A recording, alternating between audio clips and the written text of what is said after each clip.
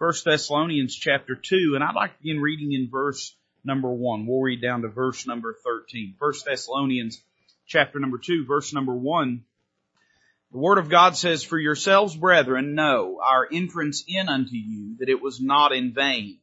But even after that we had suffered before, and were shamefully entreated, as ye know at Philippi, we were bold in our God to speak unto you the gospel of God with much contention.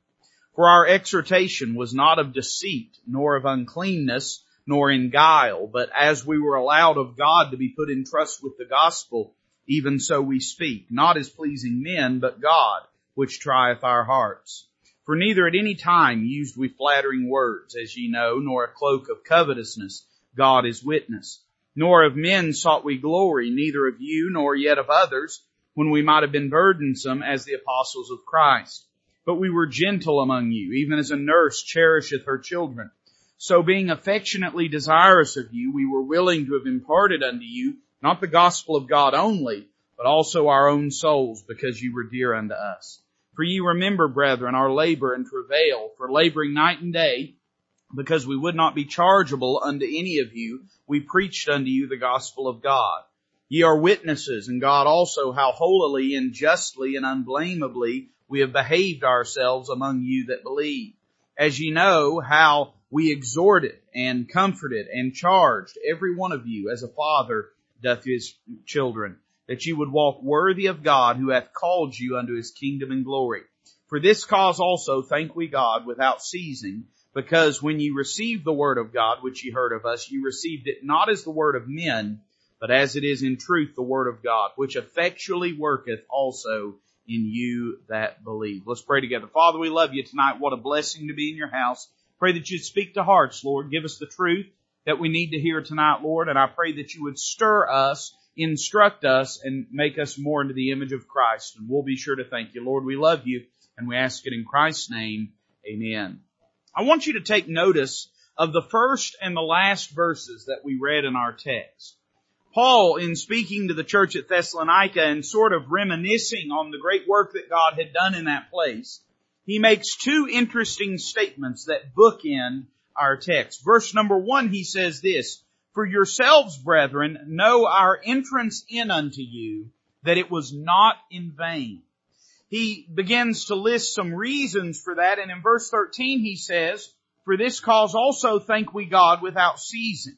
Because when you received the word of God, which ye heard of us, you received it not as the word of men, but as it is in truth the word of God, which effectually worketh also in you that believe." Now Paul says the entrance we had unto you was not in vain. He goes on to describe the word of God and the work of God amongst them as effectual, meaning effective.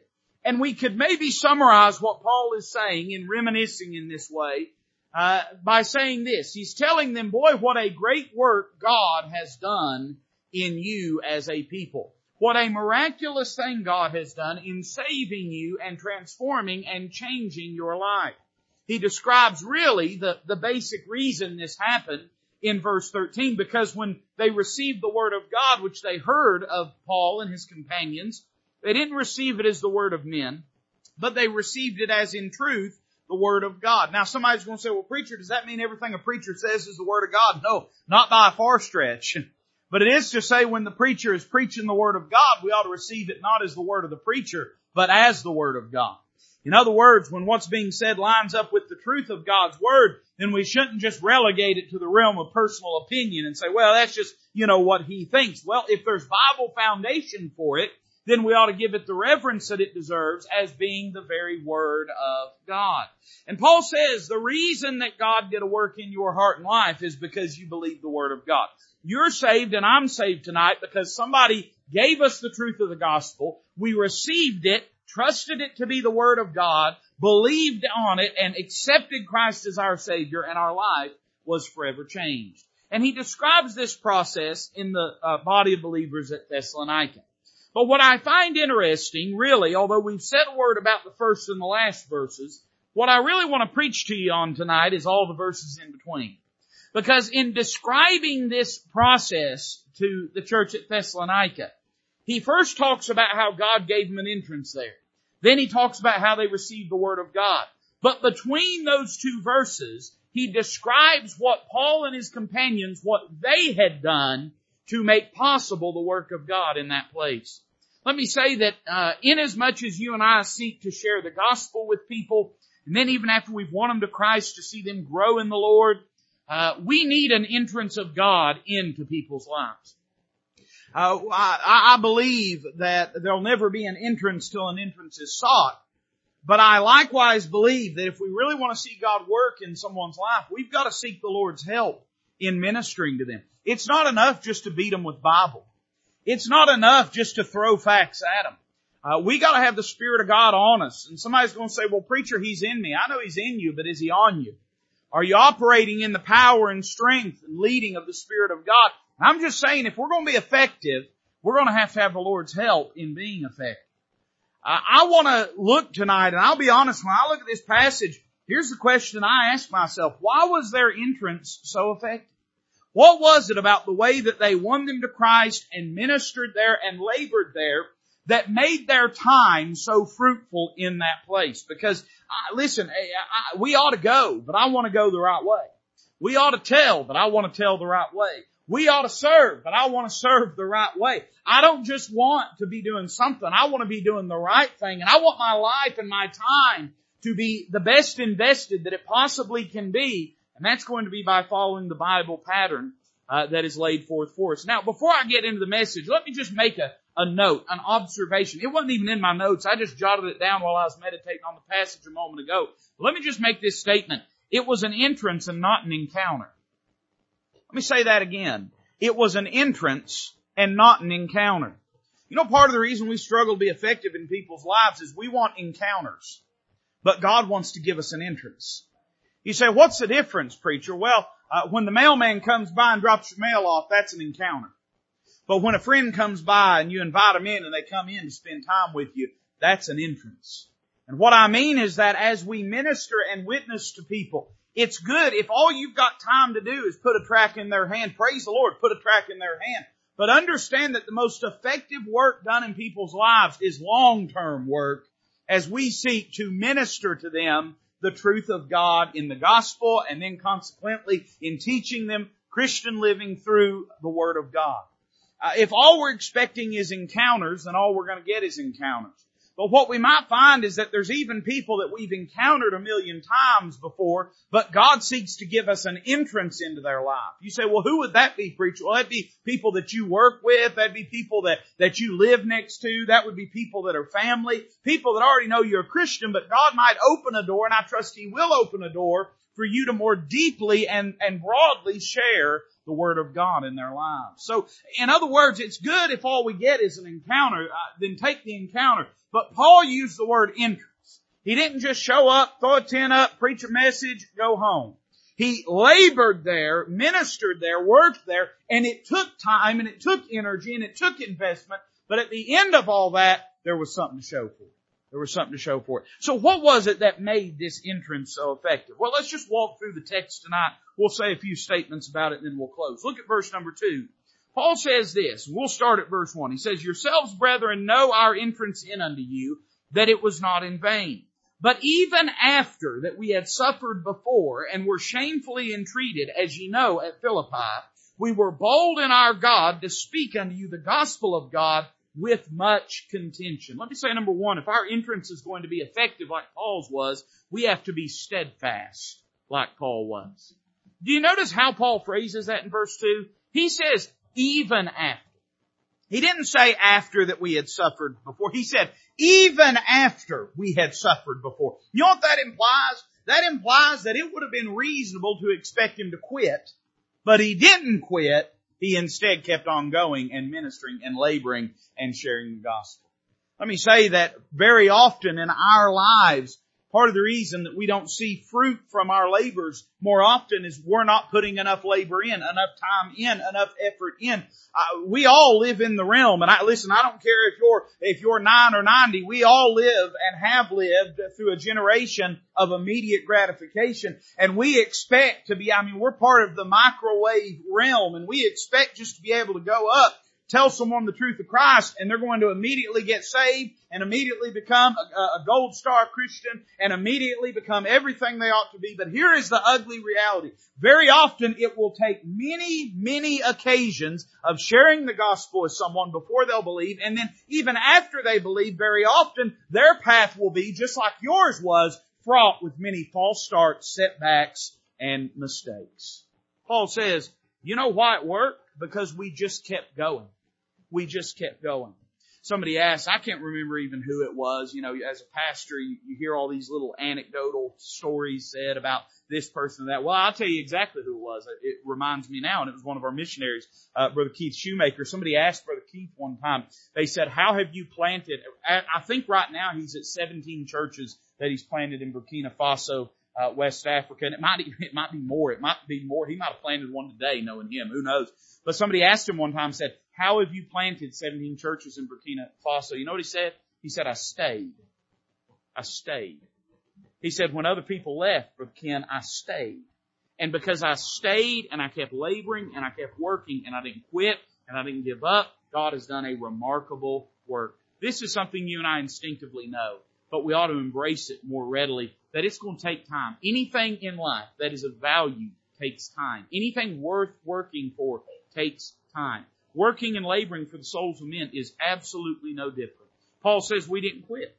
We just kept going. And he describes some of the events. He says, even after that we had suffered before and were shamefully entreated, as you know, at Philippi. Now, you and I know what happened at Philippi. The Holy Ghost tells us in the book of Acts how that Paul and Silas were taken and were thrown in prison and were there when they sang at the midnight hour and gave praise to God and everything. God shook the jail. But listen, the birth of the work of God at Philippi was fraught with contention and with difficulty and opposition and persecution. And it would have been very easy for Paul to say, let's just get out of town and I'm done with this whole business. I'm going to wind up in jail or dead if I keep doing what I'm doing. But Paul and his companions said, no, we're not going to give up. We're going to keep on going for the Lord. He goes on to say this, we were bold in our God. In other words, he didn't let the world system scare him or cower him. Can I tell you, we're going to have to grow some backbone. We're coming into a time where it is no longer socially acceptable to say, I'm a believer in Jesus Christ. Where you're going to feel pressure in your workplace, you're going to feel pressure in society, amongst friends, amongst family, and you say, no, preacher, not my friends, not my family. Oh yes, your friends, your family, just like my friends, my family, doesn't matter who it is, we're going to be facing opposition. And that being the case, we might as well just go ahead and make our mind up. There's going to be times it's going to be uncomfortable to be a Christian in regards to our public life. But that's okay. There's nothing broken about that. Listen, that's not a bug. That's a feature. That's a part of the Christian experience. And Paul says we could have given up. We could have quit. We could have got quiet. But he said instead we were bold in our God to speak unto you the gospel of God. Notice how he says the end of it, with much contention. There was fussing at Thessalonica just like there had been at Philippi. There was controversy at Thessalonica just like there had been at Philippi. But Paul says, you know why we got an entrance? Because we sought an entrance.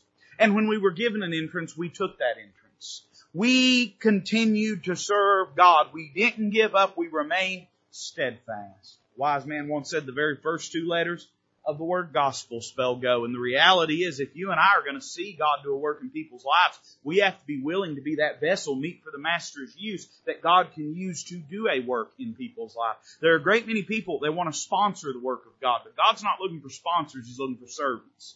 There's a lot of people that want to spectate the work of God, but God's not looking for spectators, He's looking for servants. There's a lot of people that they want to structure and administrate the work of God. God's not looking for those. He's able to order things His way. He's looking for people to serve Him. Now listen, I understand we just come out of VBS. Your joints ain't even ached from the last time that you've been serving Him yet. You're still applying muscle cream at night. So I'm not fussing at you. But I'm just saying if we're going to see the work of God in people's lives, we got to go. We got to tell. We got to witness. We got to labor. We can't quit. We can't give up. It requires our active involvement. Not only were they steadfast, look at verse 3. He says this, for our exhortation was not of deceit, nor of uncleanness, nor in guile. Isn't that interesting? What he says basically, we could summarize it in this way. He said, what we said, we lived. What we said, we lived. What we did was in keeping with our message. He says, not of uncleanness. We didn't use iniquitous or evil or compromising methods or means. And then he says we maintained a consistency between our life and our lips, our testimony and our toil. He says, in other words, he goes on to say in verse 4, but as we were allowed of God to be put in trust with the gospel, even so we speak, not as pleasing men, but God which trieth our hearts. He says, we made sure that we were legitimate. We were the real deal when laboring amongst you. I'd say it this way, not only were they steadfast, but they were sincere in witnessing.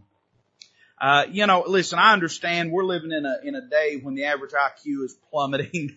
But the reality is people can generally smell out fakeness, especially around the topic of what you believe in. You know why? Because they're so interested. The thing that makes people easy to deceive is their will to be deceived. But a lost person doesn't want to be deceived when they're talking to a Christian. They want to believe you're wrong and prove you're wrong. And if there's any area of your life that they can point to say, what a phony, what a hypocrite this person is, you rest assured they're going to do. We want an entrance into people's lives. Number one, don't lie to them. Tell them the truth.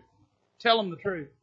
The other day, me and Leah, she read it, and I don't know how to read, but she read this news article and shared it with me about these vaccine people going door to door, the teams, armies, whatever you want to call them, going door to door. And she was reading some of the guidance they gave, and it looks like a door knocking ministry. I mean, identical to a door knocking ministry is what this thing looks like. You know, all the pointers you give people of knock and step back from the door, give people their space and keep a record of what's going on. I mean, it read exactly like Hyles Anderson door knocking training. That's exactly what it read like.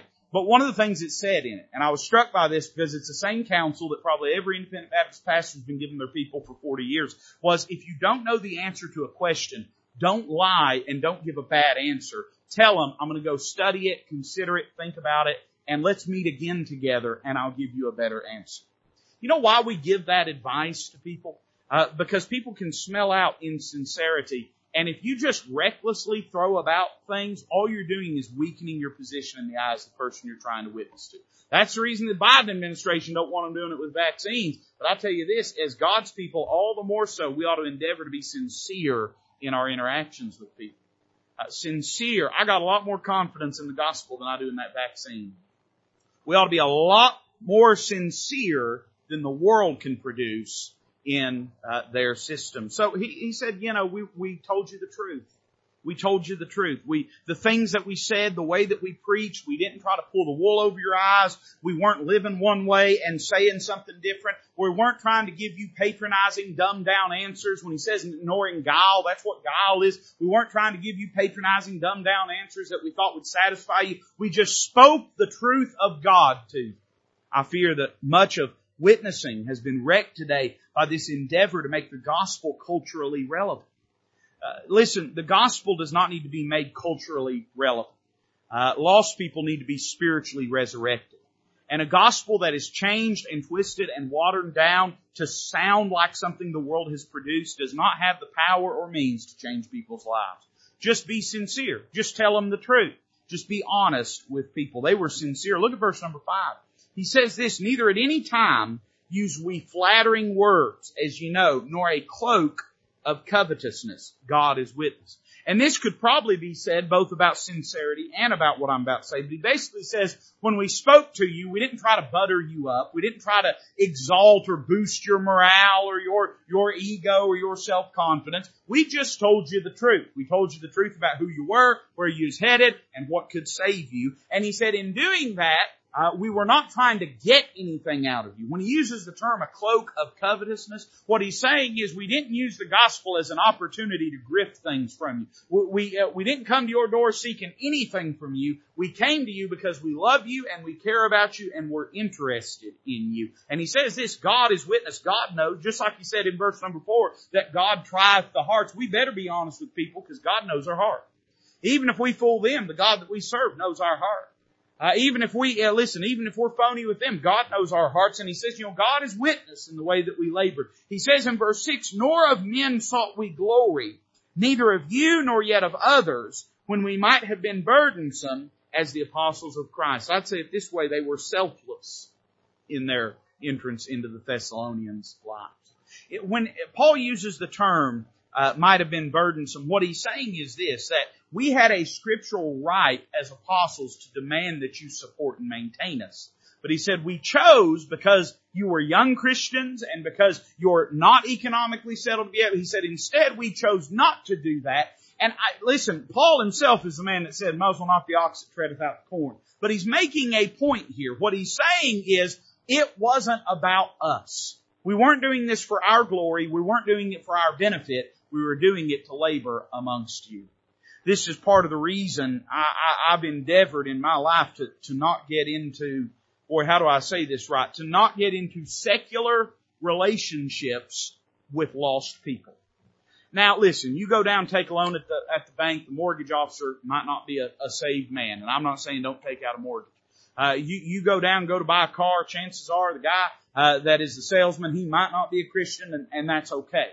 But what I mean to say is this, we need to make sure that it is never and never could be said of us that we use our status as a Christian to try to gain an upper hand financially or fiscally in someone's life. In other words, he said this, we made sure that our relationship was about reaching you with the gospel, not about advancing us, not about puffing us up, not about exalting or elevating us. Part of the reason that people are so cold to the truth of the gospel here in the West is because we've had generations of televangelists that were willing to lie to people and sell people all kinds of snake oil, sometimes literal, sometimes figurative. And people have seen that. And is that fair that that is associated with Bible Christianity? No, because that's not Bible Christianity. But it does tell us how averse people are to feeling as though they've been taken advantage of. If Paul had demanded of them that they support him, he would not have been taking advantage of him. He had biblical grounds to expect that, but he said, I chose instead to have a greater entrance into your life. They were selfless. It wasn't about them. It wasn't about exalting them, puffing them up. And listen, in your interactions with people, and I'm talking about, because we're not just talking about knocking on a door and handing a tract. We're talking about an entrance into someone's life. Understand that whenever you go to win someone to Christ and you have ongoing interactions with them, you put yourself at a disadvantage. And that's okay. Because their soul is worth more than your pride. Their soul is worth more than your pocketbook. Their soul is worth more than your advancement. Whatever it is, you're putting yourself, because there may come a time that they may seek to take advantage of you because of that. You say, preacher, what do I do in that occasion? Well, while I don't believe God calls any of us to bankrupt ourselves or to have sort of a self-destructive relationship with people, I will say this, when you're witnessing to and trying to reach a lost person, there may be times you have to look at it and say it's worth the cost. It's worth the cost. Even if it disadvantages me in this situation. Even if I might have grounds to say, you ought to treat me a certain way. Paul says, we could have said that. But instead we made up our mind that your soul was more important. They were selfless. Look at verse number 7. He says this, but we were gentle among you, even as a nurse cherisheth her children. So being affectionately desirous of you, we were willing to have imparted unto you, not the gospel of God only, but also our own souls, because you were dear unto us. Not only were they selfless, but they were sacrificial in ministering to them. The language Paul uses is rich with imagery. He talks about a nurse cherishing, and it doesn't say children, it says her children. The notion here is of a nursing mother that will, from her own body, support and sustain and protect a child. The term cherish there denotes the idea of giving warmth to another person. And the idea is that she literally shares her body, her health, her life, her warmth. She gives everything to that child so that it can grow and so that it can develop. And Paul says, that's what we did unto you spiritually.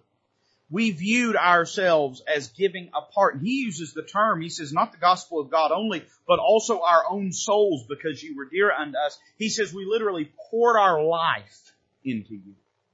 Has your flesh ever felt inconvenienced by someone you're trying to win to Christ?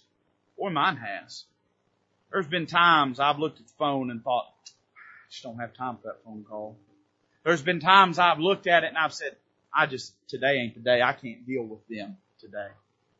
But understand, if we're going to have that entrance that we need, there's going to be times. Listen, I've watched my wife with raising 2 children and nursing both of them, and it takes a toll. You mothers know that. It takes a physical toll to nurse a child and to nurture a child and to watch over a child.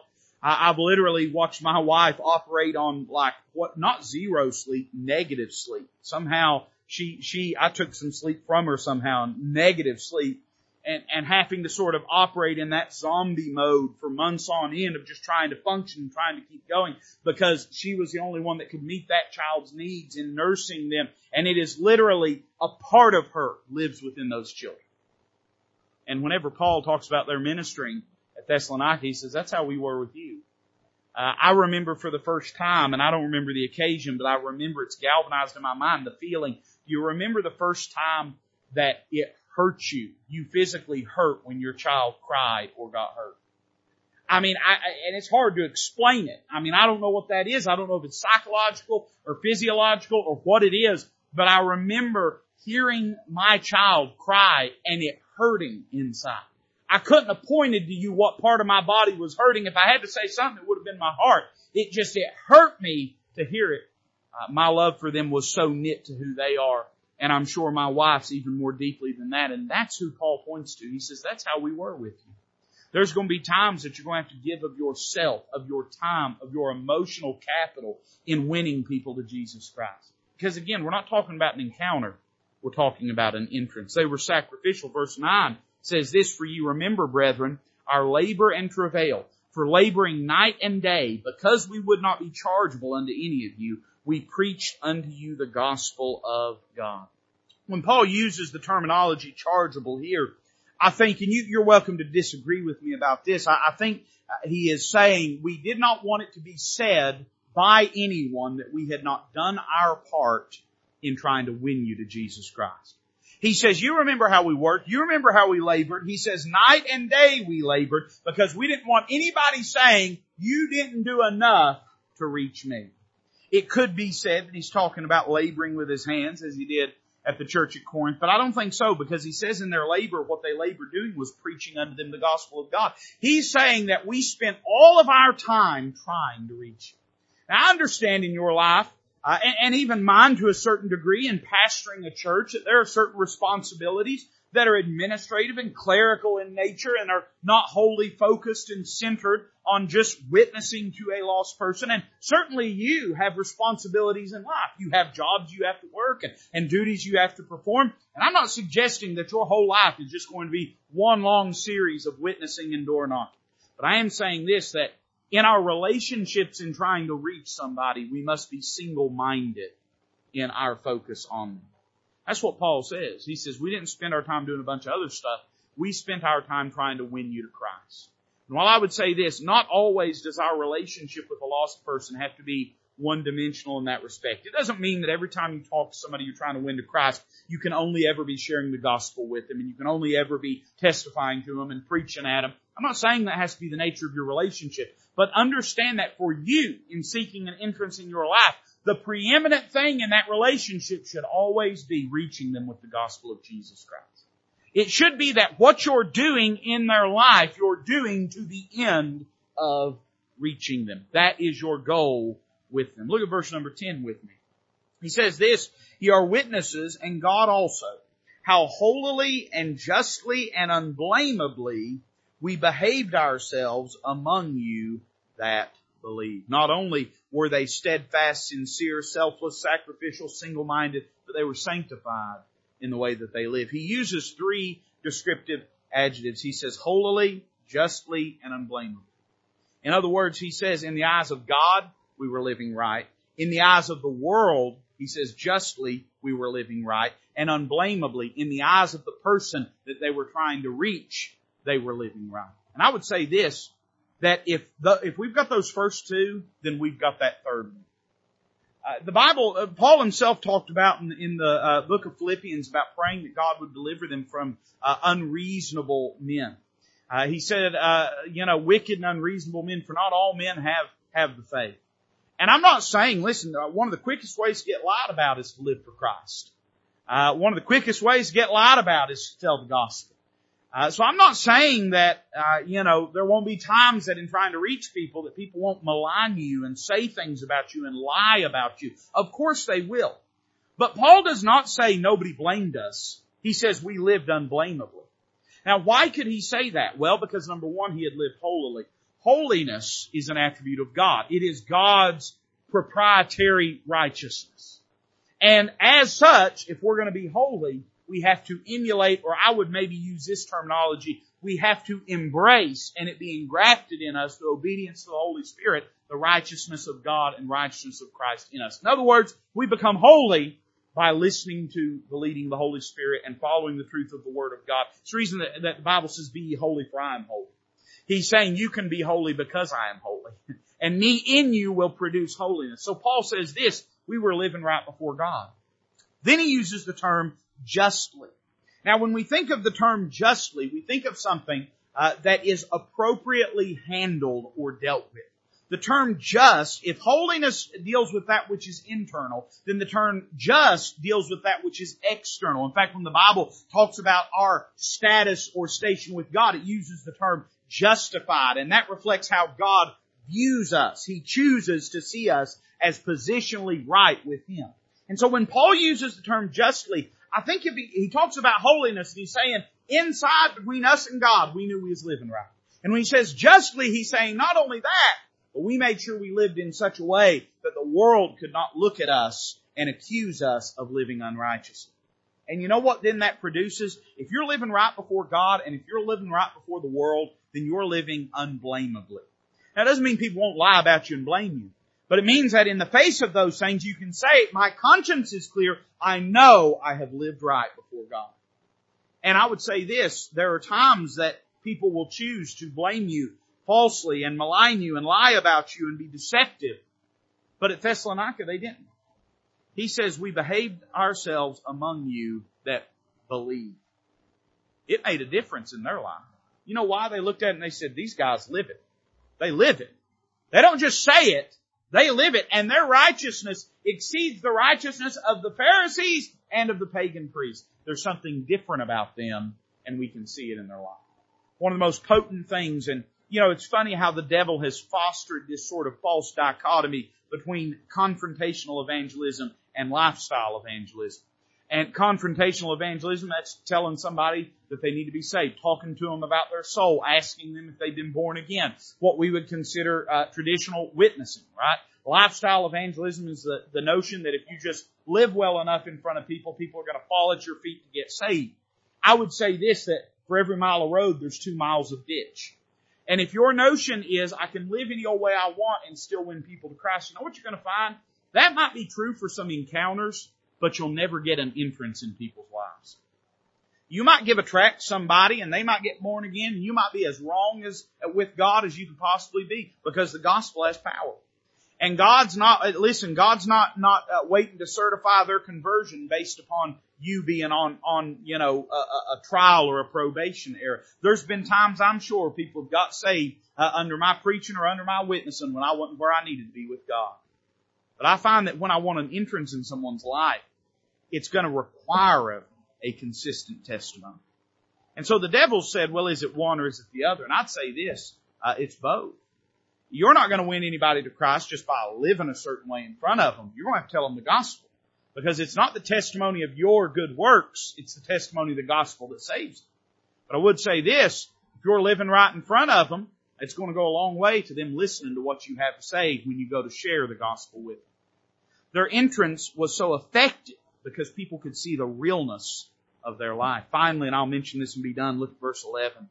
Paul says, as ye know how we exhorted and comforted and charged every one of you, as a father doth his children, that you would walk worthy of God, who hath called you unto His kingdom and glory. It's funny, that word, and really all of these sets of words in this text have a progression to them. And these are no different. He says we exhorted you. Now, in other words, that means to teach to you the truth of God. That's what it means to exhort someone, is to disclose to them the truth of the Word of God in a way that's applicable to their life. So once they got born again, they taught them what it means to be a Christian. Then, those new converts, like every new convert, becomes keenly aware of their inability to live up to that. They're intimidated by it. So he says, you know what we did? We comforted you. We reminded you of how God loves you and of how God will help you live this way and how that God has a plan for your life. And then once you had your nerve back, he said, we charged you. Now to charge someone means to stir them up, to encourage them, to give them directive instruction, to tell them that they need to live a certain way. And he said, we did that just like a father doth his children, that you would walk worthy of God who hath called you under His kingdom and glory. And I'm going to use this word here, but I'll explain it a little better. They were stable. And what I mean by that is they were in it for the long haul. They didn't say, oh, you got saved? Good. Bye. Now somebody's going to say, you hypocrite preacher, what about camp? What about VBS? Yeah, those are encounters. Praise God for the encounters. I don't regret a minute of it. I'll rejoice seeing every one of them young people when they get to heaven. And it grieves me that many of them don't have an influence in their life because parents won't allow it. Kids oftentimes, they don't have the discipline in their life for someone to be driving them to consistency. But remember, we're not talking about encounters. The fact that there are occasions like that, you've known people and I've known people that's been the case. There's been people come through the doors of Walridge, get born again, and that's the last time I saw them. And I have no reason to believe they didn't genuinely get born again, but they're just not a part of our life. And that grieves me just like it grieves you. But we're not talking about those encounters. We're talking about an entrance. In other words, the people that God gives you in your life that you're able to see through beyond just getting born again. And I would say this, that a parent's responsibility to a child does not end when they're born. It really begins in a larger way when they're born. And that's the illustration he gives. He says, as a father doth his children. Can I be honest with you? For most, and I don't know if men will admit to this or not, but I'll admit to it. I'll take the flak for it. For most fathers, it ain't real till you hold them in your arms. It's just not. It's just, my wife has a big belly and there's that alien fist pushing out on the belly sometimes and I'm saving up because this is all going to be expensive. And for the mother, she's a mother from the moment that she feels that baby kick. But for a father, they're very often not really a father until they hold that child. And sometimes even beyond that. I mean, when they're first born, they're just basically a big pooping burrito, But as they grow, as they develop, in other words, I would say this. If it was a mother with her children, it would begin a lot earlier. But the illustration that Paul gives is of a father. And for a father, his chief love, care, nurturing, admonition, relationship with that child doesn't begin and end before that child's born. It begins when that child is born. And I would say that in your life and mine, if we want an entrance in people's lives, that doesn't end once they get born again. It begins at that point. In other words, we got to see that entrance through beyond that. I think if we embrace those things, I think not only will God give us that entrance. What's an entrance? It's an open door.